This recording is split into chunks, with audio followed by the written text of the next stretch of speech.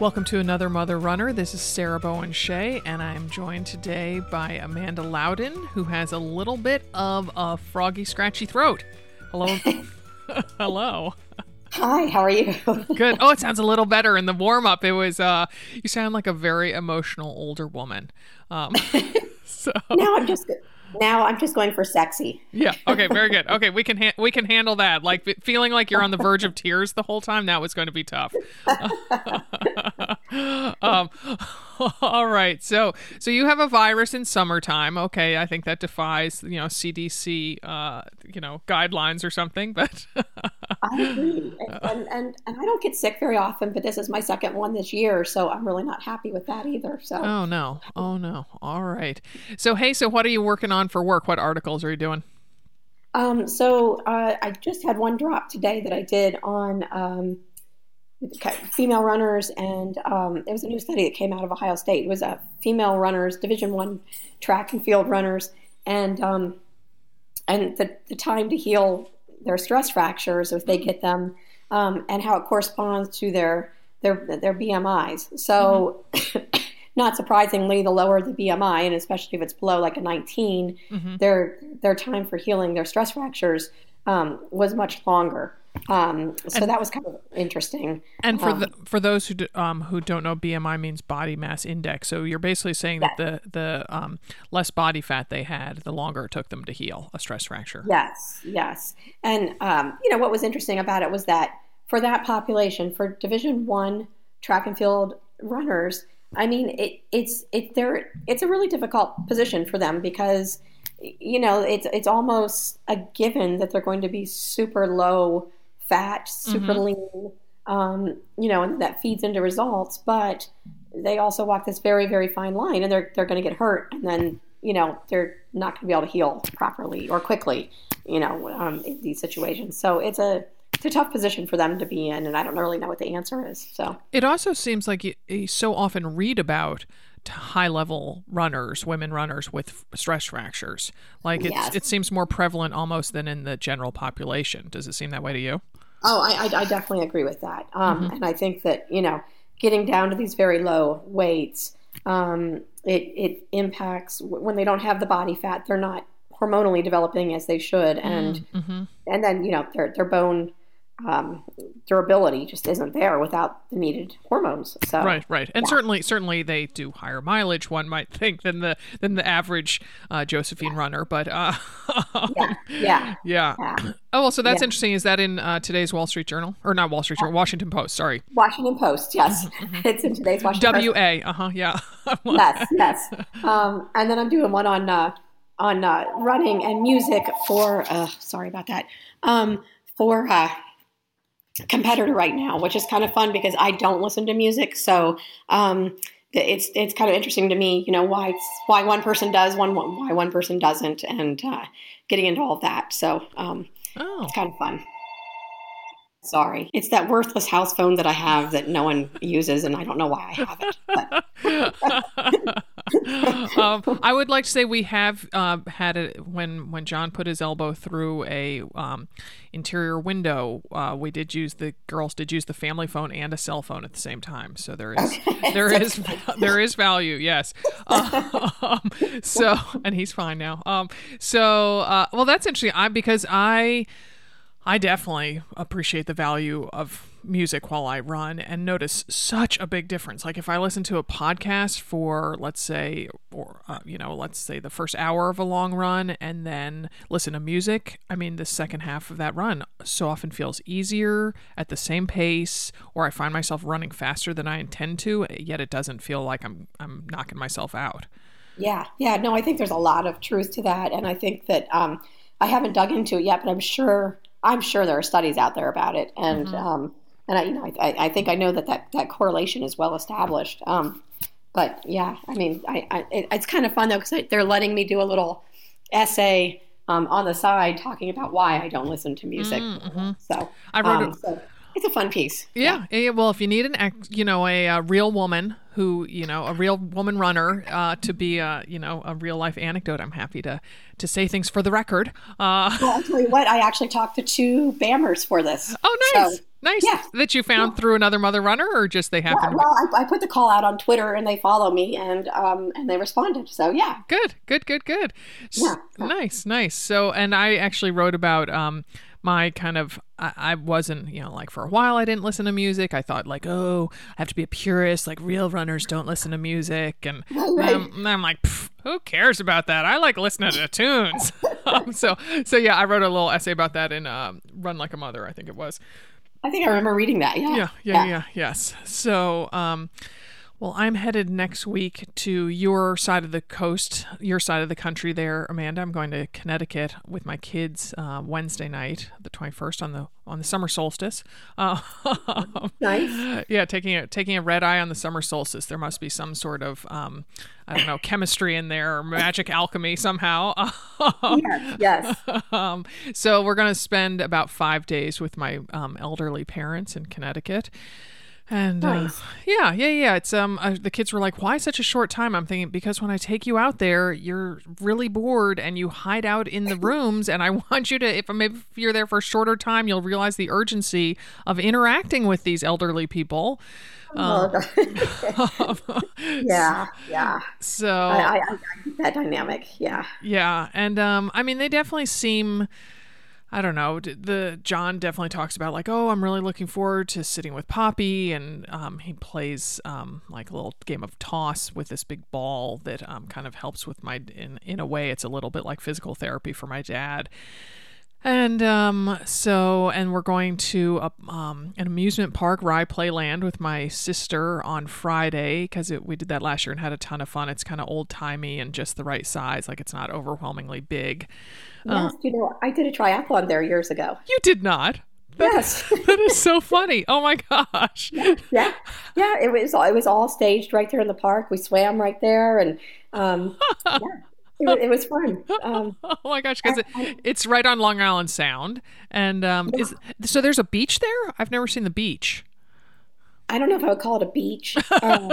It depends on what your definition of beach is, Sarah. Yeah. And a little funny little side note to it all. My friend, her husband is a trainer for the New York Rangers hockey team, and they hold their practices at that ice rink right there. Oh my goodness.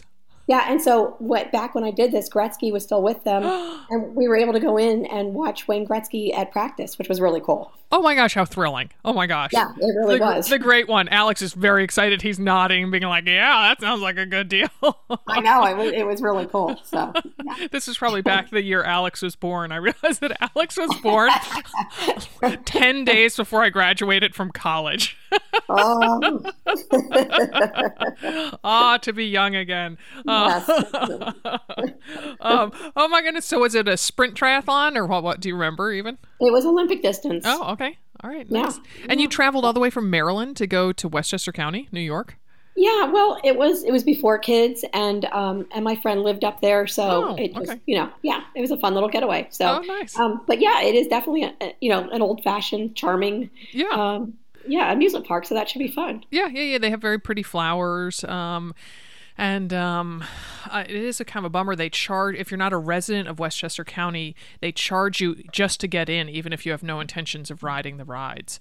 So, yeah, which seems kind of like a bummer. So my sister and I have no interest in riding the rides. And so I can eat cotton candy with the best of them, but don't you dare put me on a ride. There you go.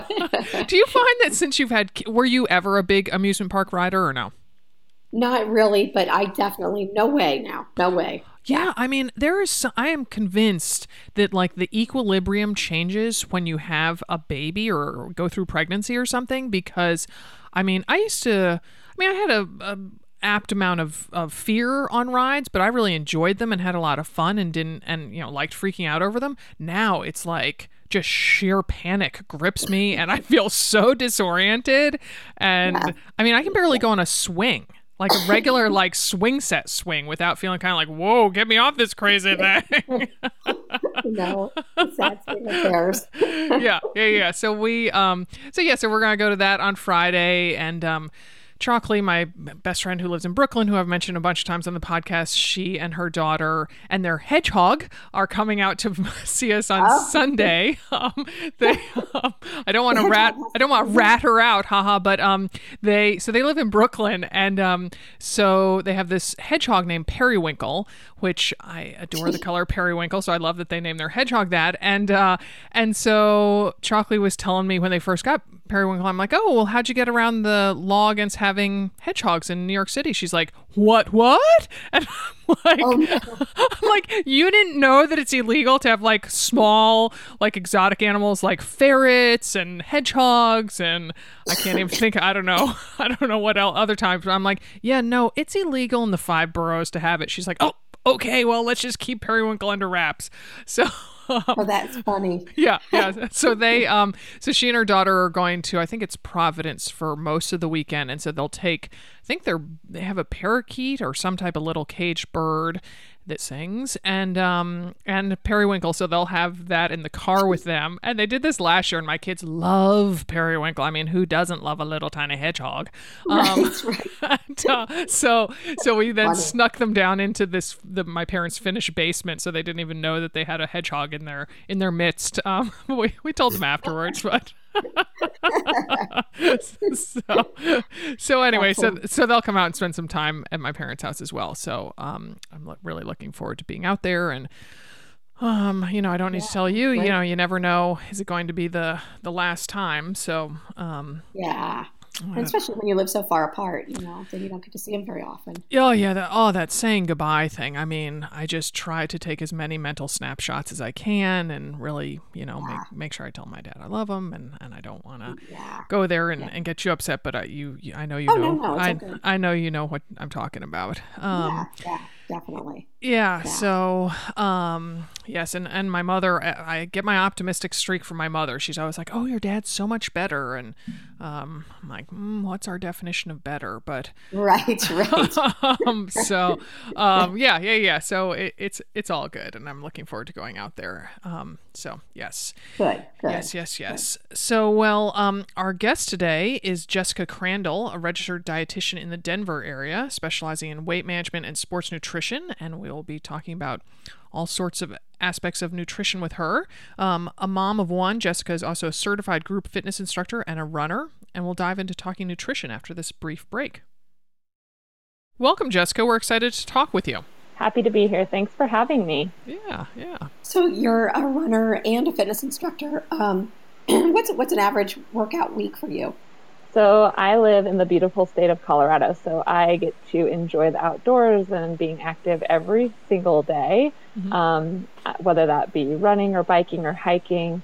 I also like to do CrossFit, so my activities vary. And as a fitness instructor, I teach spin, boot camp, as well as bar classes. So wow. It varies from week to week depending on how beautiful the weather is and how inspired I am to get outside, but I try and make that the majority of my workouts.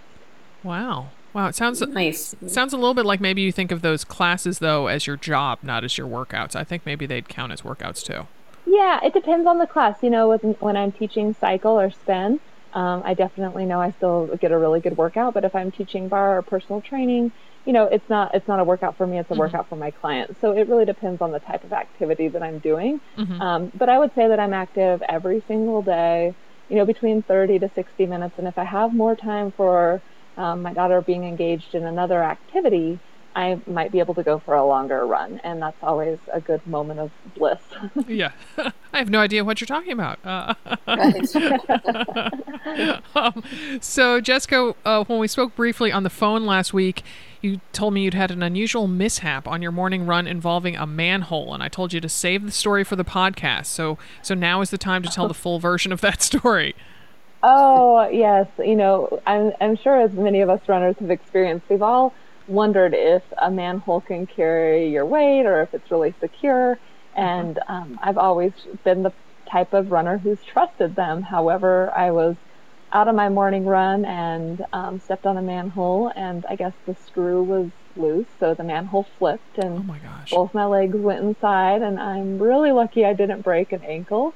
Wow. I ended up actually just looking like a 6-year-old who has really scuffed knees and a little bit of a sprain, but it didn't stop me. I was able to get back up and, continue forth and, keep going. And not until I got home did I realize that my knees were pretty scraped up. And I'm grateful that I not only made it home, but that wasn't seriously injured. So, Wow. So um, so it totally tripped you up, like you fell to the ground on your oh hands and yeah, knees. fell to the ground, hands on the floor, knees on the ground, sat there for a good minute, recovering, taking a few deep breaths, Mm-hmm. and decided that I still wanted to keep going. And I could have hobbled back, but ultimately I dedicated that time to myself. And um, running is a good form of therapy for myself and just time for myself. So I wanted to make sure I continued forth, and so I was able to do that, and glad that I was able to do.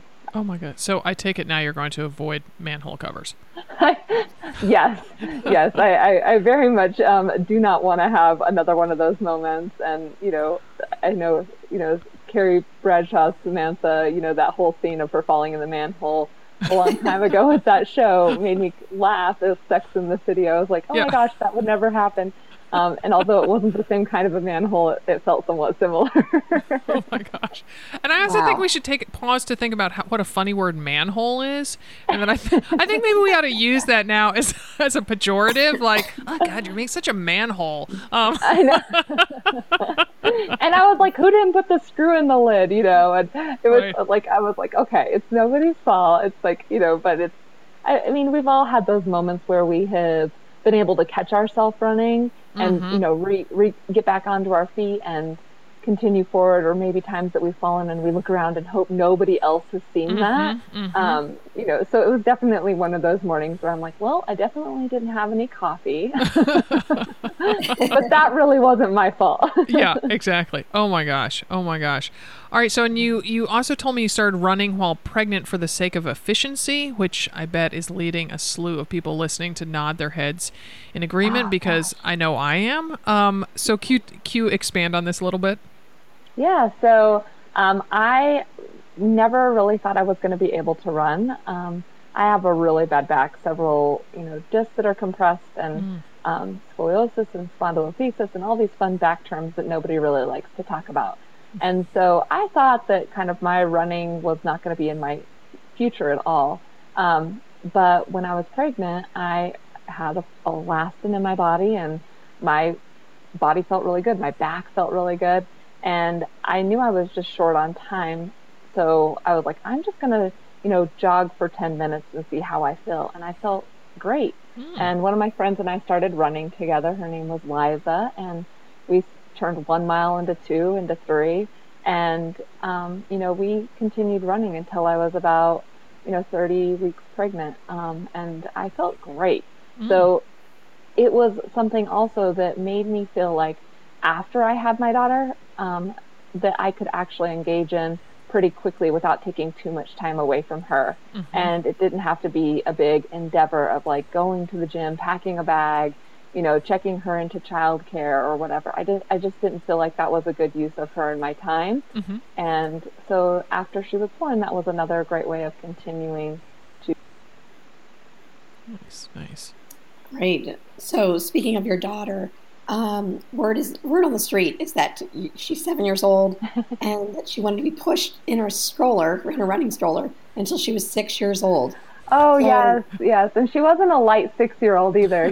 She's super tall. She's above the 95th percentile for height, and she just enjoyed going for these long rides. And I was in the midst of training for a marathon, and so she would be happy to sit in the stroller and look at, the outdoors, but she didn't really want to partake in scootering next to me or, riding a bike next to me. She really just wanted to chill out and be pushed. And for the longest time, I was like, oh my gosh, this is so much work. And I was so thankful to finally give up my Bob stroller, even though I loved that thing. Uh-huh.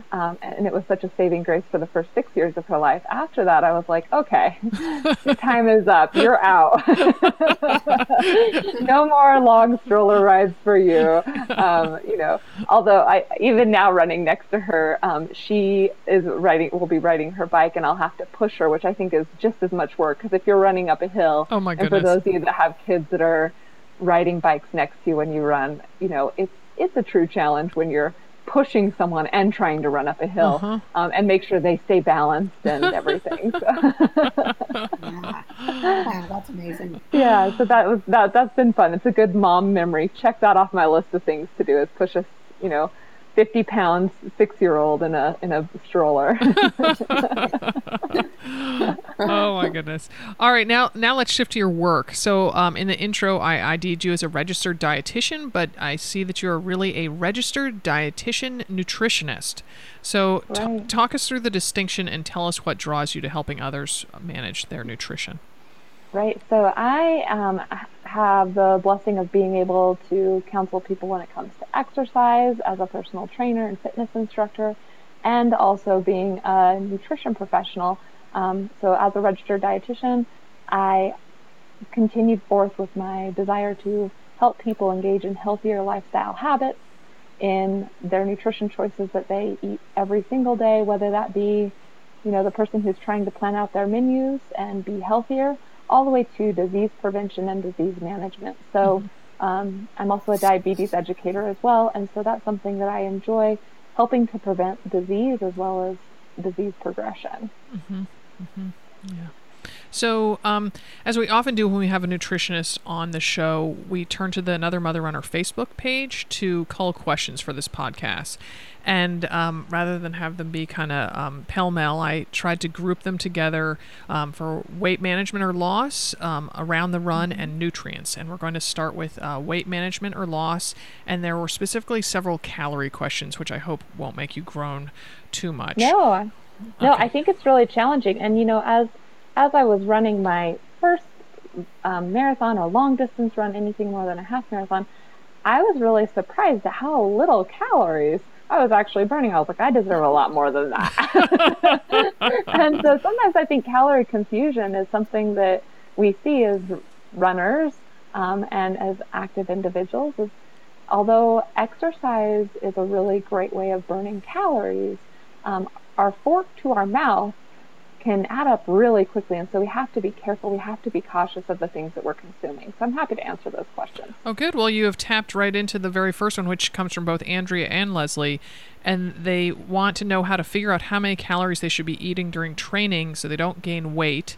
And one of them, I think it was Andrea, said that she did when she trained for her marathon this spring. And she said they want to know how they can not gain weight, but also not be starving. And is there a chart or some other kind of formula to use? Yeah, so it's really interesting. A lot of my clients who are working on running and weight loss, it doesn't work that well together, to be honest. And I think that's because we sometimes overassume how many calories we're eating, or how many calories we're burning. I'm sorry. So how many calories we're burning. And so, we need to be cautious and really say, how many do I need and how many am I burning? The caloric consumption that an average female has, for every 100 pounds you're burning about 1,000 calories. And so if you were 150 pounds, you'd be burning around 1,500 calories a day at rest if you have a good, healthy, normal metabolism. And then any additional calories you burn from activity, let's say a run, it's about 100 calories for every 10 minutes you're active. So if I go on a 30-minute run and I'm 150 pounds, my caloric burn from resting metabolism as well as activity is around 1,800 calories. Does that make sense? Yep. Even this English major could follow along with that math. Okay. Thank you. So that Very would be good. about 8, and that's a very good rough estimate, but that's about 1,800 calories that you would be burning. So if you're trying to lose weight, you'd have to eat slightly under that in order to yield any type of notable weight loss. Okay. We've also known that there's about 3,500 calories in 1 pound. So, be careful with how much you're cutting. You don't want to cut too quickly. and feel starving, as they mentioned. So a good, don't go less than 1,200 calories. You'll hate me and everyone else around you. And really make sure that you're fueling yourself appropriately, still getting adequate amounts of protein, because protein helps your muscle mass to stay on board so that you keep your metabolism going. Okay. Our next set of questions deal with age and calories. And Dina wants to know if she should change her diet after the age of 45. She said she feels like she's gaining weight even though she's exercising and eating healthy, and she wants to know if she should try to cut back caloric intake, and if so, by what. And then Chris piped in on that, and she wants to know if your nutrition needs change in menopause, and what the impact of weight gain is on running and eating to maintain muscle mass. Right. So I always say in your 20s, let's just say you weighed 120 pounds and didn't care what you ate. You ate anything and everything. And that was pretty much me. I don't know how I became a dietitian. I think my parents probably laughed when I said that's what I was going to become. They're like, sure you are. And everyone's going to seek counseling from you. But in your 30s, you started to care more about what you ate and you started to be more active. And in your 40s, you really are fine tuning things and going, why is my weight going up? And I'm more cautious of things. But your metabolism does change as you get older. It does decrease. And so one of the things in your 40s to 50s, I'm always telling my clients is that it's really important to make sure you have protein on board, because protein helps to make sure you have enough muscle mass for that metabolism. So 20 grams of protein, up to 30 grams of protein per meal, breakfast, lunch, and dinner. And I will truly say that most women that I talk to are getting about 8 grams on average for breakfast. It's a piece of toast with some peanut butter on it as they walk out the door. So that's an improvement I think we need to make in order to keep our metabolism and our muscle mass healthy. Also, your needs change because you may be doing some caloric cutting, or maybe you've done some calorie restriction in the past that hasn't really helped out your metabolism. And by doing caloric cutting, sometimes we miss out on food groups that are important, or nutrients or vitamins that are important. One of those being calcium and vitamin D. And as we get older, we know the concerns for brittle bones and osteoporosis. So I strongly suggest you're getting at least 3 servings of dairy a day, which is a calcium and vitamin D rich food, or making sure you're supplementing appropriately, because your green leafy veggies are not going to get you there. Okay. So that kind of addresses, as we age, we do have different nutrients that change. Even B12 as we get older may diminish, and so that's something that sometimes we need to make sure we're getting adequate amounts in our diet or supplement additionally. Oh, and what type of foods have B12 in them? Things like your whole grains typically have B12 in it. So once again, if you're really being restrictive with calories, sometimes that can diminish your quality of B12 that you're consuming. So whole grains and oats, and you can also get it in supplementation. Sometimes it's often over supplemented in vitamins and minerals. So and that's okay because it's a water soluble vitamin, so you just typically get rid of it in your urine. But that's something to make sure you're getting adequate amounts of. Okay. And when we get down to the nutrient sections, we're going to touch on a couple more of these. But for once in my life, I'm going to stick to I'm not going to jump around. So we had Dina, who was looking at menopause, and then on the still fertile side, Emily asks. She says she's delivering her 3rd baby in August. So congratulations, Emily. And she says she can't wait to get back to running, both to start training for my first triathlon and half, and also to lose some of this baby weight. She says a lot of baby weight. I would be in the Athena class of runners to begin with, which for those of you who don't know is typically over 150. And so how does she balance breastfeeding, weight loss, and running via calorie intake? Yeah, that's, the one thing with breastfeeding, although it's really good for baby, it's really good for you, is that you really have to make sure you're not cutting calories too significantly, as it does diminish your supply of breast milk. We've all seen that happen, and we've all seen maybe it's just because we're too busy or we're actually making a conscious effort to cut calories, and we see that it doesn't have any kind of good payoff for your baby when it comes to production. So we want to make sure we're maintaining good fluid intake, and that we're getting enough protein, and even enough carbohydrates. So it's a fine balancing act between those macronutrients. And so I just say cut back on portions, but still make sure you're fueling yourself appropriately. But portion control during breastfeeding can be really helpful in making sure you're still getting the nutrients your body needs so that you can produce appropriately. Okay. Now, Jennifer has what I think is an interesting one. She wants to know what your take is on intermittent fasting, specifically if you're running before the fast period is broken, will it break down muscle? And is it okay as long as you're properly refueling right after the run? Mm-hmm. So, the intermittent fasting is something that I think is interesting, especially when it comes to elite athletes, like your Olympic athletes. And there may be some interesting science that comes into play with how that fuels your cells, your glucose that you can utilize during exercise. However, for most of us, I don't think it has any real significance. So I think that the best thing to do is make sure that you have some sort of carbohydrate and protein mixture prior to going out on your run. A yogurt's a great example of that. And then follow up with protein after. And that's where the largest body of evidence and support in making sure you obtain a healthy weight or lose weight is really going to lie. And you mean with the maintaining that healthy weight, you're saying with the post-run or like the two of them combined, the pre-run snack and the post-run refueling? Both of them. So the pre-run snack or mini meal followed by the post-run protein. Oh, that's intriguing.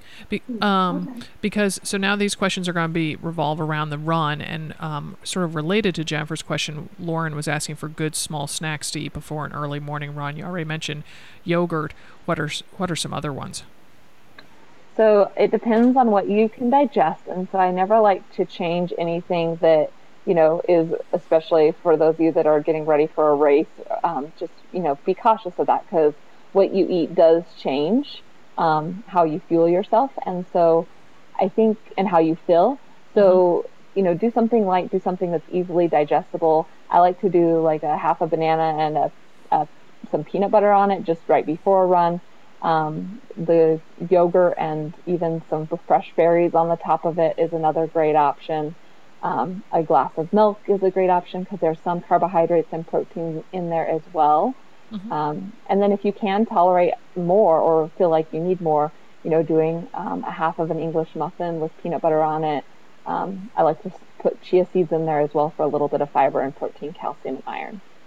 And something to pick out of your teeth for the first couple miles to keep you occupied. I know, it gives you some good entertainment to think about. It totally does. Oh my gosh. I mean, you go either that or eating raspberries before a run, and my gosh, I can be working it with my tongue for at least 2 or 3 miles, and then the satisfaction of finally getting it out of from the teeth. Or maybe it's just my teeth. I don't know. Well, no, you're totally right. If someone's judging your teeth when you're running, they have way too much time on their hands.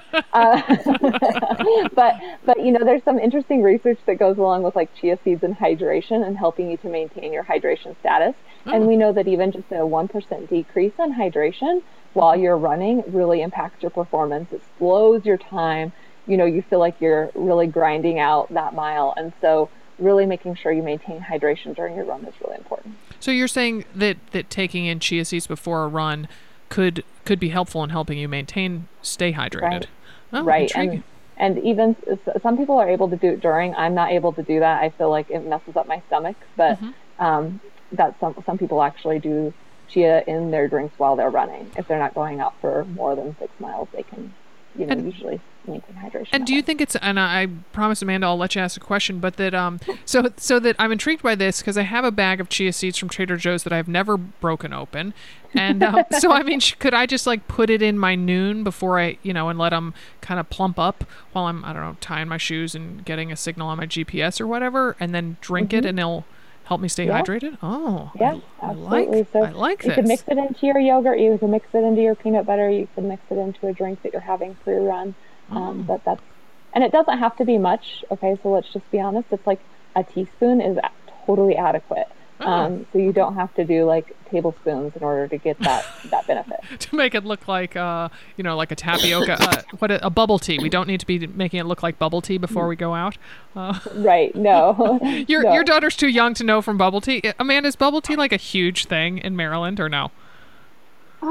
No, we have a place at the mall, but I don't think my kids have ever asked to have it. Oh So, my yeah. gosh, my kids love, but it's so I mean, I like Tobacco and things like that, but bubble tea. Anyway, I've digressed. Now I've really gone off track. So. Well, and some of us, it's interesting. Some of us can do caffeine while we run. Some of us can't. Mm-hmm. Some of us can do chia seeds while we run. Some of us can't. So, like I said, with anything new that you're getting ready to put into your diet, test it out in small amounts and see how it makes you feel. Okay. And just know that everyone's digestion changes and is different. So be willing to experiment, but if it doesn't work for you, feel free to use me as a resource again for future, because I'm happy to give other recommendations that actually might work better for you. Oh, good. Okay. All right. Okay. So Teresa wants to know if what your thoughts are on carbo loading prior to racing distances longer than 10K, and if it's beneficial. So we used to think that it was really beneficial, and what we've seen is that actually it's not as beneficial as what we would have liked to believe. Most of us now crave the pasta before we go out on a long run. We're like, oh, I really need a carb load. But research has shown that balance of that healthy meal, where you have carbohydrates, proteins, healthy fats, that is going to yield the best energy for you to have on your next run. Oh, interesting. And when was this? When did some of this research come out? Because it definitely sounds like, I mean, it's new since our second book came out. I would say within the last 2 years, it's been definitely something that we're promoting more of that balanced meal than the carb loading. So I can pull the research for you and put it in as a link if you'd like. Oh, okay. All right. But that's, it seems like there's always swirling, new news, old news, what's good, what's not is kind of changes like the weather practically. Well, and I think that if I go behind the science and help you understand that, it might make a little bit more sense. But your glucose cell can only hold so much. So it's kind of like the story of the three little bears. You don't want too little carbohydrates because that will make you feel horrible and you'll be grumpy. You don't want too many carbohydrates because there's not really a way to store them efficiently for you to fuel your energy cycle. And so you can only pull so much of it from that. So if you've eaten a huge plate of pasta the night before, only so much is going to actually be used for energy that next morning for that run. So, and then we, like I said, have identified the importance of protein helping us to sustain that energy and to sustain that muscle mass. And so really those three players of carbohydrates, proteins, and fats are all crucially important before you go out on the long run. Okay, so can we now call that the Goldilocks balance? Yes, I like it. Because we need a catchphrase. We need totally. Yeah. So balance it out. Balance those locks out. So on Facebook, Nicole was asking for some real food options to eat on a run, especially since she admits she doesn't eat much pre-run. So, one of my clients used to take a half of a peanut butter and jelly with him, and he's like, it doesn't matter if it's squished, that's the way I ate it growing up. And I'm like, true. So I personally don't like that because it reminds me of that growing up, but that was a great idea, is, having a half a peanut butter and jelly in the, backpack that you're carrying, your water pack or something like that would be a great option. The fruit that, they pass out is another option. Sometimes trail mix is a good option. Personally, I think it's way too much to chew. So that's where some people default to like drinks and goos and gels and chews. And I think that's fine too. You really have to find what works for you. But when it comes to those whole food options, smoothies also work. So that could be something where you have some milk and some fruit in a smoothie, blenderize it together. You could put some like dehydrated peanut butter or regular peanut butter in there to give it a little bit of thickness, a little bit of protein as well. And you would advise, and if their stomach can handle it, they could drink that while they're out on a run? Absolutely. Wow. You need an awful big spout on the Yeah, I mean, you want to make sure it's thin enough. That's totally true. You want to make sure it's thin enough. I know it wouldn't go through my Camelback or anything like that. But we don't advise that. No. It depends on what you're carrying. So for that.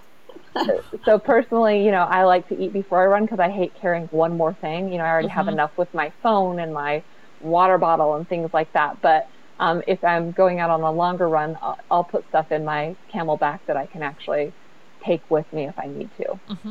Mm-hmm. Okay, and side note, dehydrated peanut butter, I have never heard of such a thing. Oh, you have. It's like probably PB2 maybe. Mm. Have you heard of that? That's a I No. have. brand name. Hmm. There's a lot of even generic brand names. I know Jif has come out with a dehydrated peanut butter now, Hmm. but it's where it takes out the fat and it's just the protein essentially and the flavor. And so you can add that. I personally, if I'm making like an Asian dish at night, I did this the other night where I made an Asian dish and I mixed a little bit of PB2 into the Asian dish so that I got like a peanut sauce. Mm-hmm. And it's a lower calorie option, but still very flavorful. Hmm. Huh. And where would I find that in the store? So you find it sometimes in the baking section. Oh. That's usually where I find it, or sometimes in the health section of your grocery store. If your store, I feel like all grocery stores are converting over to mostly being healthy throughout the whole entire thing, but sometimes there will be one specific aisle that's uber healthy. Right, right. Okay. All right. Well, I'm going to look for it and think of you, Jessica, when I find it. Yeah, it's delicious. I would highly recommend trying it because it's something that can be easily added into a smoothie, like I said, or I like to make for my daughter and for myself, let's be honest. Um, those popsicles, you remember those when you were a kid and you put different things into the popsicle container, like a smoothie mix, or Mm-hmm. like Mm-hmm. I'll take a banana and some milk and peanut butter and some cocoa powder and mix that in and put that into the little popsicle containers Oh. and have that as a healthy treat after dinner or when it's too hot outside and my daughter's just craving ice cream. Oh, Jessica, I want to come to your house. Dimity lives in Denver, so I might. You better watch it because Oh. I'll be stopping by. Going back to that other question, as we were talking about food items, one of the things that I like to do, and I have never brought this on a run, so that's just being honest, but I think that this would be a very portable option, is I'll take two bananas, a half a cup of oats, and mash that down Mm. with a tablespoon of peanut butter, mix it in really well, cook it 350 for about 10 minutes in the oven, and it Oh. makes a cookie. And you can Oh. even throw some, um, chocolate nibs in there. Mm-hmm. Uh, that makes like a protein or a carbohydrate cookie that you can take with you on your run. So there's a little bit of protein, a little bit of carbohydrates. It's a very healthy option. That might be a great option. Oh, that sounds I use that tasty. for also a healthy dessert treat Mm. for our family that I can whip up a healthy cookie in seconds. Wow. Well, that's a good because I actually I have so many bananas in our freezer. Like they just all went ripe at the same time. I'm like, oh, I can't make that much banana bread. So I'm thinking that might be there. That might be where they end up. Thank you. Yeah, absolutely. So we've got a question from Carol Lee, and she says that she's recently given up sugar, grains, and dairy. So she wants to know the best way to fuel during her long runs without using chews or goo, or she's looking for more natural sources of energy. Yeah, and I think that is a pretty common trend that we're seeing with people who are following kind of that paleo or caveman diet, giving up grains and dairy, um, added sugars. So that's common that I'm seeing clients start to shift towards those dietary changes. As a dietitian, I have to be honest and say, I really am cautious, especially with my female active clients, to make sure they're getting enough calcium and vitamin D if they're making that modification. So if they're cutting out dairy, whether that be because of a food allergy or dietary preference, just make sure you're supplementing appropriately. Mm-hmm. And then, or eating like tofu or something like that, that might be another good source of calcium and vitamin D. When it comes to her question about what to fuel with, I would say fruit is a great natural energy source that I would utilize for those runs. Mm-hmm. And even if it's dehydrated fruit, if it makes it more portable for you, like banana chips or dried fruit or dehydrated fruit are great options. Mm-hmm. Mm-hmm. Okay. So this next question comes from Marie, and it's an intriguing question. It's definitely, I don't think the situation applies to everyone listening. I know it doesn't, but I thought maybe there'd be some takeaway messages in it for a lot of folks, and it's kind of a longer question. And Marie says, I am a WLS runner. That means that I've had gastric bypass surgery to assist me in losing weight. Over the past 2.5 years, I have lost 180 pounds, which, Marie, we totally applaud. And one of the side effects of the surgery is the dreaded sugar dump, which is basically the consumption of a food with high sugar content and my stomach not being able to process it, so it dumps right into my bloodstream, causing a rapid heart rate, sweats, dizziness, and sometimes GI issues. For longer runs, I've used peanut butter pouches and crackers to help fuel me, but they are so dry and leave me needing more liquids and sometimes weigh on my stomach. And so, are there any good fueling options that you can suggest for longer runs that aren't sugary carb-based to prevent this sugar dump?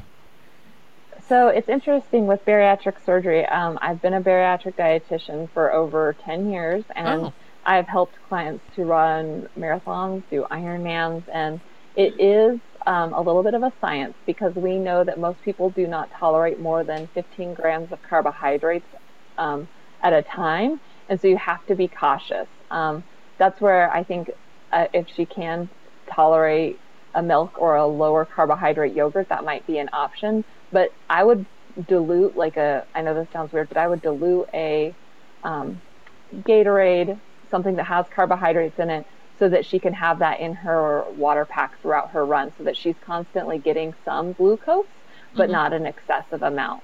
So usually I would say, if you're going out on a long run, unless you're going out on a long run, you don't really need those kind of carbohydrate replacement or electrolyte replacement drinks. However, with having a malabsorptive surgery such as gastric bypass, if you dilute that to half strength, that might be a good option for you. And if you're looking for more food options, I think a banana is an easy way to go because it gives you carbohydrates. It is a natural, very packable source of nutrition that you can carry with you. And I just was at Whole Foods yesterday. I noticed in the bulk section that they have basically whole dried bananas. I mean, they're peeled. So, and first I looked at them, I'm like, oh, that looks really kind of nasty. It looks like a slug, but, I live in the Pacific Northwest. I know what slugs look like. So, but I think that might be, they take up a whole lot less room than a regular banana. And then you don't get, I don't know. And going back to that added sugars question, people ask that often. They'll say, well, doesn't dried fruit have a lot of added sugar? Dehydrated fruit has typically less added sugar. So that would be something for this patient that I would say to check out. And there are dehydrated mangoes and things like that are absolutely delicious that I know they sell at Trader Joe's and other grocery stores that are more health focused, Sprouts, those types of places. So those are the stores that we have in Colorado at least. But I would say try all that and see if that helps. And if it doesn't, like I said, I think it is something that we can talk off to the side maybe about so that you get through that and still can accomplish your goal. But praise you and the 180 pounds that you've lost. That's a great success. Yeah, it sure is. Yeah. So Jill has a question. She's wondering, and I think it's something probably a lot of people wonder about. She said after a workout, she feels like eating everything in the cupboard. And what's a good way to combat this, and what should she eat post-workout so that she doesn't eat everything in sight? That's a great question. I think so many of us end up starving afterwards. Exercise does have, typically for about half of the clients, will have almost that anorexic type of effect where you don't feel hunger after you're active. But for the other half of us, we end up feeling very hungry after we're active. So making sure you fuel up on first fluid, then fiber, then food. So that's typically my rule. So if you're dehydrated, that can actually lead you to a false sense of hunger. So I would grab a 20-ounce glass of water and make sure you're just sipping on that. Fiber, I encourage fruits and vegetables in your fridge already kind of pre-cut up, or making your own little mini veggie tray. That's a great option. So focusing on that fiber second, and then food to help you kind of replete those calories that your body needed after that run. And don't go for the mindless munching snacks that are in the cupboard. Stick to the things that you can find in your refrigerator that are actually going to replenish that fuel source and help you to feel full and satisfied. And it's such a great time of year to be able to have those options on the fiber count. I mean, I'm thinking watermelon, berries, all different sorts cherries. Yeah, there's so many great options right now. I know mangoes is something that we have in our house right now too that we love having. Oh, I love those pears. Yeah, those pears mangoes. Are great. Those the those types of mangoes that are so popular right now. I live on those things. I just adore them. Yeah. And then, one of the other things I like to do is I'll take the veggies can be pretty boring by themselves for some of my clients. So I'll say mix like a dry ranch packet seasoning into a Greek yogurt, plain Greek yogurt, and that becomes a really good dip. So that makes it a little bit more interesting and fun. Mm-hmm. Nice. So, and Beth has somewhat of a follow-up question, and I'm tag teaming it with something from Tasha. So Beth says, post-long run, what are quick, healthy options to start the refuel process, particularly during summer months when the heat and humidity make me feel nauseated and not want to eat, and how soon to eat them? And you've already suggested, Tasha's, now that I see your favorite Whole Foods post-run refuel. So I love doing, after a long run, I try and run in the morning before it gets too hot. So if that's in the morning, I like doing some eggs over, I call it a sweet potato hash. So I take sweet potatoes, dice it up in a skillet, eggs. I might throw in some chicken apple sausage in there, black beans, salsa. That's my perfect, ideal post-run. I'm definitely coming to your house, Jessica. I'm just saying that right now. It's so easy. It's honestly so easy. And the nice thing about sweet potatoes is you can make them in the oven and then just have them, already kind of ready for you to use. But I also take sweet potatoes and put peanut butter in them if I just want a quick option. That's another great, more savory option for protein and some healthy refueling carbohydrates. So like a baked sweet potato, kind of slice it down the middle and plop in some peanut or almond butter or something. You got it. Or even that dehydrated peanut butter that we were talking about. I know. My new friend, dehydrated peanut butter. Yeah, exactly. Sometimes if it's hot outside and you feel like maybe a salad, adding black beans and quinoa to a salad would be a great option to get some of that protein back in and some of those good healthy carbohydrates that we are trying to focus on. So that's another option. If it's too hot or you're too tired to cook something, even doing like cottage cheese with a tomato and some balsamic vinegar and fresh herbs on the top is great too. Oh, nice. Okay. So Kim wants to know what's your favorite easy and satisfying snack to make? Well, I have a lot of them, but some of the ones I feel like I've already mentioned, which are, I do love the banana cookies. I think that I feel very healthy when I'm able to eat those, yet I feel like it's fulfilling that sweet craving that sometimes I have. So that's one of the ones that I will grab. The pops that are the ice cream pops, that's another option that I make, and I'll mix into a smoothie essentially, or almost like a version of homemade ice cream into those pops. So that's very refreshing, especially if you're hot and feeling a little bit dehydrated. Smoothies are another great way of helping you to refuel. Sometimes deli meat, I'll get like a deli meat and take a string cheese, grab some veggies, make a quick wrap with that lettuce or throw it into a salad. That's another great option.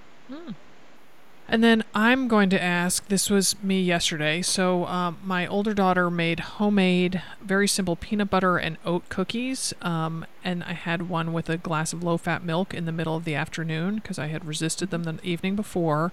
Like, on the scale of 1 to 10, like, how bad was that for a mid-afternoon snack? I think that's a great idea. Oh, good. Yeah, I think, whenever you compare some protein with some healthy carbohydrates, whether that be produce or you had like oats, for example, would be another great option. That's okay. It's making those modifications when cooking so you don't feel so guilty about the thing that you're eating, right? So like if it was a regular calorie-laden cookie that had a lot of saturated fats, butters, oils, things like that, white flours, added sugars, you can't really justify that. Yeah. But when it comes to you've made modifications to those cookies and you can say, okay, I can have portion control and I am pairing it with a good protein. I think that that's appropriate. I think it's normal and healthy to be balanced in that regard. Oh, good, because there's still cookies left over. So, there you go. Yeah. All right, so let's now move on to questions about nutrients. And this one comes from Phoebe up in New Hampshire, not to be confused with Phoebe, my daughter. So Phoebe just read that spinach is not a good source of iron, and according to what she read, she said the misconception was based on a decimal point error from decades ago. And she says not that she over relies on spinach, but as a vegetarian, she does always imagine she's covering some good bases when she eats it. So, what are some iron suggestions for non-meat eaters? And I have to echo this question because my Phoebe, my daughter, 15-year-old, is vegetarian, and I got to be low iron because of sticking to her vegetarian eating style. I think that that's actually interesting. That's one of the reasons why I became a dietitian. Early on in my life was a dancer and thought that I could also be a vegetarian. And it was really challenging as a teenager to get enough iron in my diet, especially being kind of a picky eater, Mm-hmm. maybe not the most health focused eater. And so I ended up with iron deficiency anemia, felt really fatigued and horrible. Mm-hmm. And that wasn't easy for me. I ended up actually reincorporating meat into my diet because it is such a great source of iron. And although spinach is still considered a good source of iron, um, we question the absorbability of it. We also look at things like edamame may be a good source. Enriched whole grains are another good source. Chia seeds. Mm-hmm. So those are some of the things that have iron in them. Even things like raisins would be something that has iron in it as well. But your nuts are a great option. Whole grains, Nuts green have leafy nuts have veggies. iron in them. A little bit, yeah. Oh, that's good to know. So if we're incorporating a wide variety of foods and we aren't being, really picky like I was, you can still get enough iron in, but it is important that we, are aware of those food sources and incorporating them on a daily basis into our diet and maybe increasing the volume slightly more than what we were prior to being vegetarian. Mm-hmm. Okay. Okay, so Leah wants to know.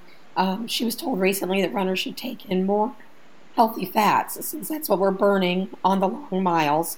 And if we don't have healthy fats stored, we'll hold on to fat. Um, is there any truth to that? And then any additional suggestions for healthy fats aside from avocado, nuts, and nut butters? So I think that is an interesting question.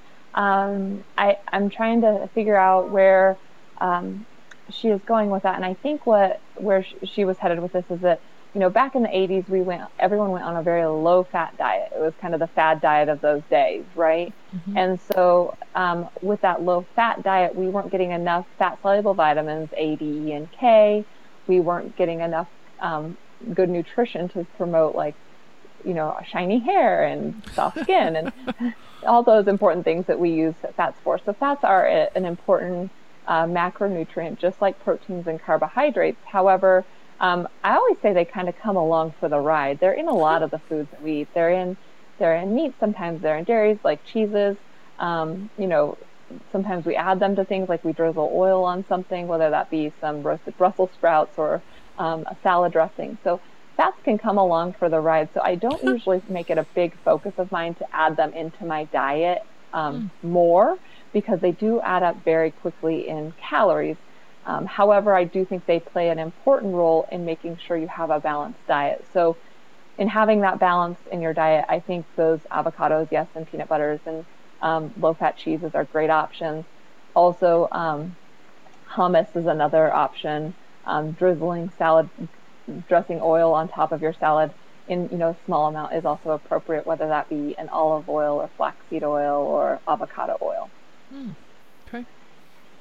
Okay, so Angela posed an intriguing question, and it reminded me of Bammers, who gave me a ton of advice about forswearing eating green veggies in the days leading up to a race. So here's Angela's question. Is there a limit to how much fiber we should be getting from whole grains, fruits, and vegetables each day? Could a person be causing GI stress by eating too many whole grains? That's a, that I think is a really individualized, great question that sometimes we have to be careful about how much fiber we had because some of us do have sensitive tummies, Mm-hmm. and so but it is still important because we want to prevent colon cancer and we want to prevent disease, and we know that fiber not only makes us feel full, but it also helps us to control our weight. So I think doing so in a very methodical way is important. Most Americans are on average getting around 11 grams of fiber a day. And so if you know that that's you and you're not eating 3 cups of veggies and 2 servings of fruit and several servings of whole grains, then maybe slowly increasing your fiber intake is going to be the key. So don't go gung-ho with, adding a ton of fiber-rich foods right before your next run, but maybe adding one piece of fruit today more than what you were doing the day before, or adding an additional cup of vegetables, or that extra serving of high fiber whole grain bread. So doing one modification at a time so that you don't have that nasty digestive distress. But the goal for fiber should be between 25 to 35 grams of fiber. For females, I typically say it's around 25 grams of fiber per day. So then you're saying that the average person is getting less than half of what they need in terms of fiber Correct. a day. Yeah, wow. And I think the real mistake comes into play is that one day we add a ton of fiber in, and the next day we feel pretty miserable. So I think if you're increasing fiber slowly, your body has more time to adapt to it, and your digestion gets used to having that fiber around so that you don't end up with digestive distress. So I wanted to ask a question. Sarah and I have talked about what we eat for breakfast before, and whether or not we kind of stick to the same thing, Sarah, or alternate things. And what's your advice on that? Do you think, just for our best shot at getting a lot of different nutrients and things, should we be, really shaking things up from day to day, or is it okay if we kind of have our go-to breakfast that works for us? What's your advice on all of that? I think that's a very personalized kind of question. I have to say, you have to figure out what works for you. That's going to be key. And so if that means consistency and you don't end up getting bored with it, I'm okay with saying continue doing that. But variety, we know, is really good for yielding different vitamins and minerals and nutrients. And so variety really is best for prevention. However, like I said, consistency is key. So I think it kind of depends on you and what you can incorporate. And it may just mean small tweaks in whatever you're eating. Do you guys mind if I ask what you eat for breakfast? Is that something that you'd be willing to share, what you're doing consistently? Oh, sure. Because Amanda, it definitely did stick with me because I was intrigued to make. You made it sound like you have Monday, Wednesday, Friday, you have one meal, and then Tuesday, Thursday, Saturday, you have another, and then so I'll let you answer what that is. But then for me, I have whole fat vanilla yogurt, homemade granola, and then a fruit cut up and mixed in. And right now it is those mangoes that I'm loving, champagne mangoes, but sometimes it'll be strawberries or kiwi fruit. So hey, I do vary the fruit that I do, but yeah, and I tend to I like to I like a smoothie. Just about every other day I make a smoothie, and I vary up some of the greens that I put in it, and I put in beets, and I put in chia seeds and coconut milk, that kind of thing. And then on the other days I like to do eggs with some sort of veggie in it, and then I'll do some oatmeal on the side too. And again, like going back to the chia seeds, I throw some chia seeds in there, and maybe some almond butter and some milk and that kind of thing. So I do like to vary it to a degree, but also that is my go-to combination, I guess, every other day. Yeah. Well, I think that those are all great ideas. I think that if we're doing the yogurt, the granola, and the fruit, and that may need a little bit more protein in it, just being honest, if I look at the protein count. So I would say, add some slivered almonds to the top and see if you can change that up. But like I said, I personally think as long as you're eating balanced, consistency is okay.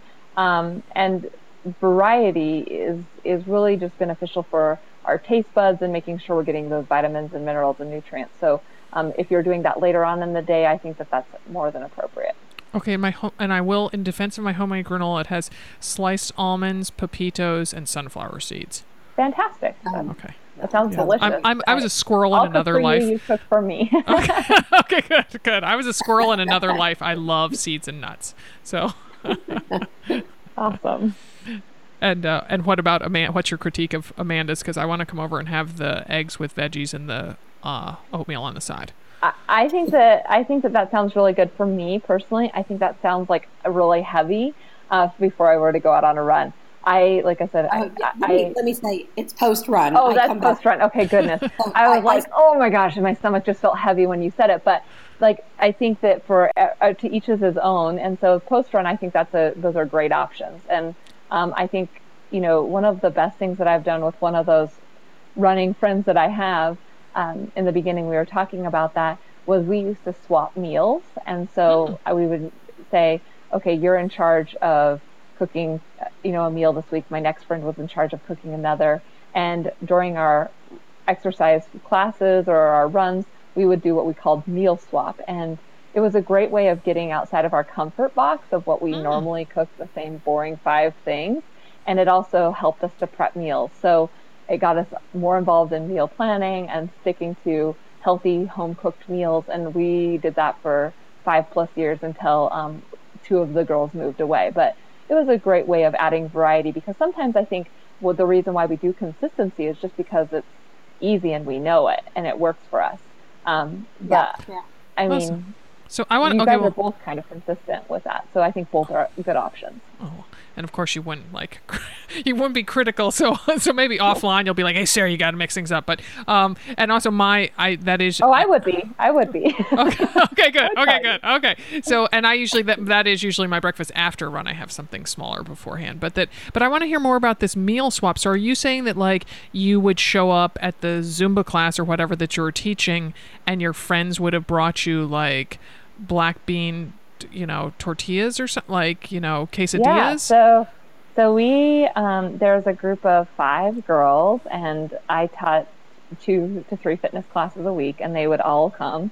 And so what we would do is, after the fitness class, we would have these Tupperware containers of dinner that we could take home with us. And, so it would be, okay, here's Amanda's dinner from tonight, and here's, Jessica's dinner for tomorrow night, and here's Kristen's, and here's Liza's.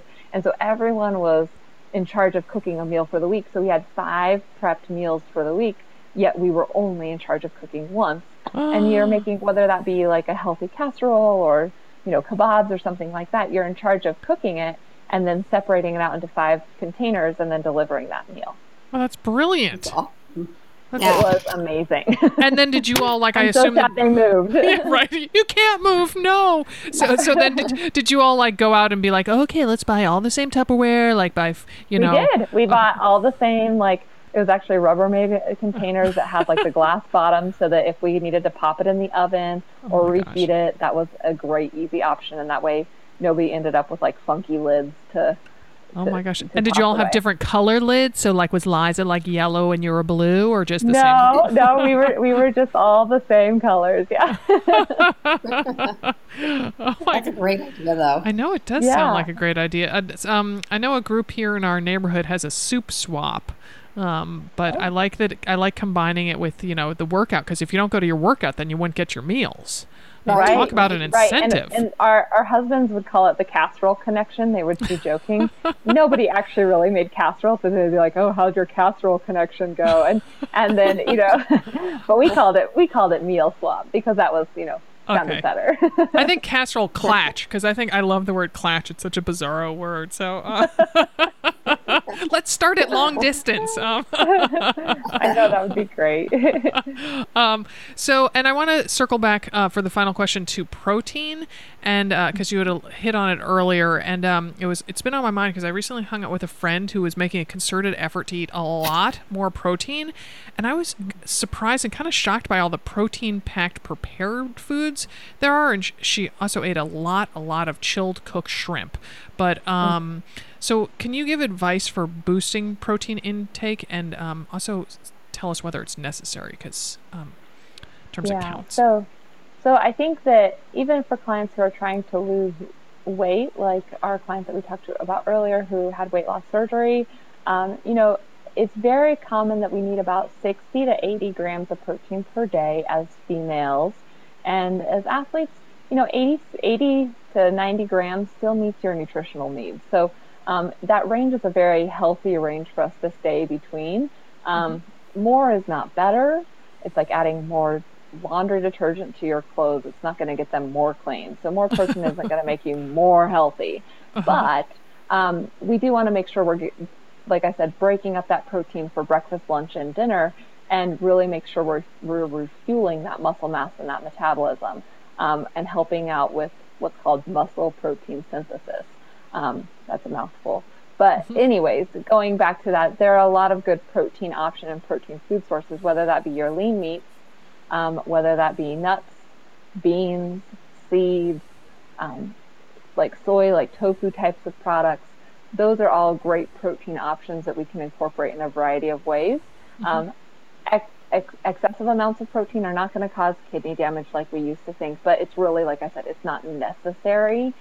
I think it's better to have that balance in your diet of making sure you get enough of all of those macronutrients, carbohydrates, fats, and proteins. Do you see that? I know I said it would be the last question, but do you see that trend in the supermarket of having all these protein packed things? And I'm just like, oh, and it's interesting because even, and I have to be honest, there's one of those items that I have in our household, because for breakfast, if my daughter wants pancakes, I feel like that's just really carbohydrate laden and not very balanced, even if I add some fresh fruit to it. So we will put, a protein powder into our pancakes to make a more balanced option. And they do have those out on the marketplace now. Oh my gosh. My friend totally showed me that, that she has a bag of it. I forget what brand it was, but she was saying how she loves giving those to her, making pancakes with that to her, giving it to her kids. There's like Birch's, and there's, Kodiak cakes, and there are so many different brands that are starting to fortify foods with protein. And so, like I said, I don't think it's necessary. I always try and use regular food as my first line of fuel. However, when you're doing something like pancakes, it can get a little bit challenging unless you're adding peanut butter instead of syrup to the top. Yeah, and I think maybe it was also because when I was with my friend, she's a Whole Foods shopper, and so I kind of got to treat it almost like a museum and just walk around with her and see so much stuff that it's intriguing to me to go grocery shopping with someone else, because you see, you go down aisles you don't go down. I didn't know that existed. Absolutely, it's very interesting to see how sometimes different people buy different brands, and to take that extra minute to look at new brands that are coming out, because I think that there's some great new options, whether it be like the higher fiber, higher protein wrap that you might do for lunch because you're a vegetarian, or just seeing the versatility of foods that are coming out, the options that you have that are more portable, because that's where more consumers need help. The veggies that are already pre-cut up for you, even though it sounds silly, I am so grateful that they came out with cauliflower rice, because I hated using my food processor for that. So the next thing they need to do is just start chopping up Brussels sprouts for me, and I'll be happy camper. Oh my goodness. Well, it has been fabulous to talk with you, Jessica. I've really learned a lot, and I'm going to go look for that dehydrated peanut butter and open that bag of chia seeds that I have in my cupboard. Thanks so much. I'm glad that we were able to connect today. Thanks for the time. Great. Thanks. Bye-bye. Bye-bye. Well, my gosh, I tell you, is it just me, or every time we have a nutritionist on, I'm like, oh my gosh, that's a great idea. I'm going to totally do that. I know. Can I tell you, so that PB2, I always give the side eye to that, because I feel like all of the bloggers who probably have eating issues were always promoting that PB2. Oh, yeah. Okay. So I'm like, why not just go with regular peanut butter? I mean, I don't know. That was just I don't know. That was also then sometimes, like, I've started eating sometimes when you go to Whole Foods or something, you can just make your own nut butter. Just like oh my gosh, because I was on a field trip with another mom who had done that with almond butter, and it was so tasty, and she shared it on the field trip, and so I'm like, I'm gonna be like Laura and do that. And wow, that stuff's expensive. Oh, no. Oh my gosh. But I am always on the hunt for, different type of options, because I know that Jif or whatever, Skippy, has just like so much sugar. Absolutely. Yeah. So, I felt bad for your voice. I felt like having you take breaks. It was like, oh, no. Well, I felt bad because I thought it was going to be better than it was. Like when I first got up this morning, I was like, okay, it's better. And then it just kept fading. Oh my goodness. Well, let's hear how Dimity's sounding. Let's head on over to the Train Like a Mother Club. Hello, everybody. It's Dimity here with the Train Like a Mother Club Corner with a 5K race report from the Half Marathon Heart Rate Challenge.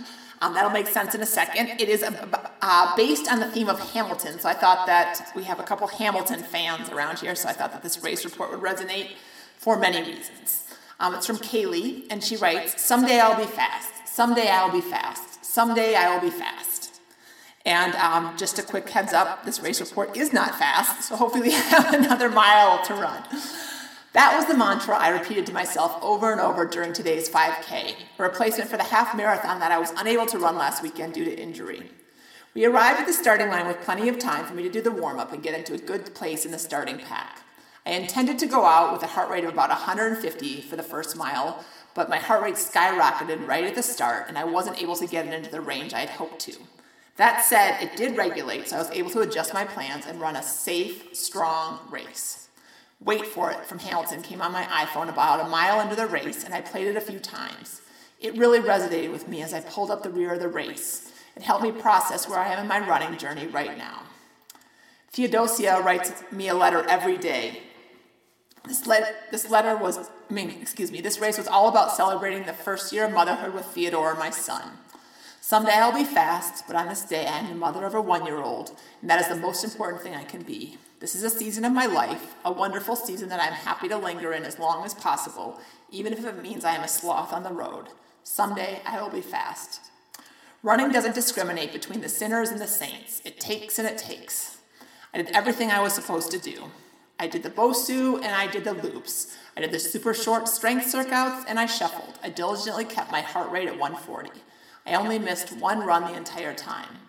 I was able to train. Initially I was angry, but I'm okay now. These things happen.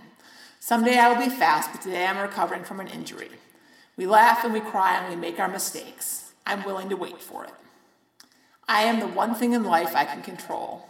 I was passed by an older woman in a fabulous outfit and another woman who was wearing casual Skechers in the beginning of the race. I'm not going to lie, that hurt. I caught them though and passed them both during mile 2. That women's outfit was seriously awesome. Someday I'll be fast. I'll be able to pass more people. I am not falling behind or running late. I am not standing still. I am lying in wait. Someday I'll be fast, but today I ran a strong race. Despite the 85-degree weather, I ran the entire time without walking. I thought about what I hoped to accomplish in the future and the work required to make that possible. I learned what I needed to, and I enjoyed it. My grandfather was a fire and a brimstone preacher, but those are things that homilies and hymns won't teach you. Today I thought about a friend whose son was stillborn 2 weeks ago. I thought of her this entire run. I reflected on a moment 3 years ago on this very course where I had to stop because the sound of a siren brought me back to the day I found my mom nearly dead from a suicide attempt. I watched a young girl run through a sprinkler because she didn't care how fast she was running. She just wanted to have fun. I waved to a little old woman sitting in her car watching the runners go by. I thought about how strong I felt, how grateful I was to just be running. Someday I will be fast, but today, running gave me what I needed. Thank you very much for sharing that, Kaylee. Lots of love underneath your post, lots of great perspective, and someday you'll be fast, but today you are exactly where you need to be. Have a great week, Bammers, and I will see you next week. All right, so I'm making another plea for you to take our quick survey if you haven't already. It's going to take you, I promise, 10 minutes or less. Personally, I always like answering surveys. I'm intrigued by different questions and like to mull them over for a little bit. But we're doing this survey so that we can get to know the Another Mother runner audience better and serve you better and just make it a more fulfilling place for everybody involved. So you can find it at our website at anothermotherrunner.com/survey. Again, that's anothermotherrunner.com/survey.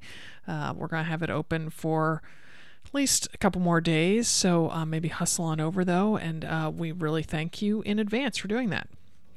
Our podcast is a member of the ACAST network, and our show today was produced in Portland, Oregon by Alex Ward from Sounds Like Pictures. Many happy miles to you.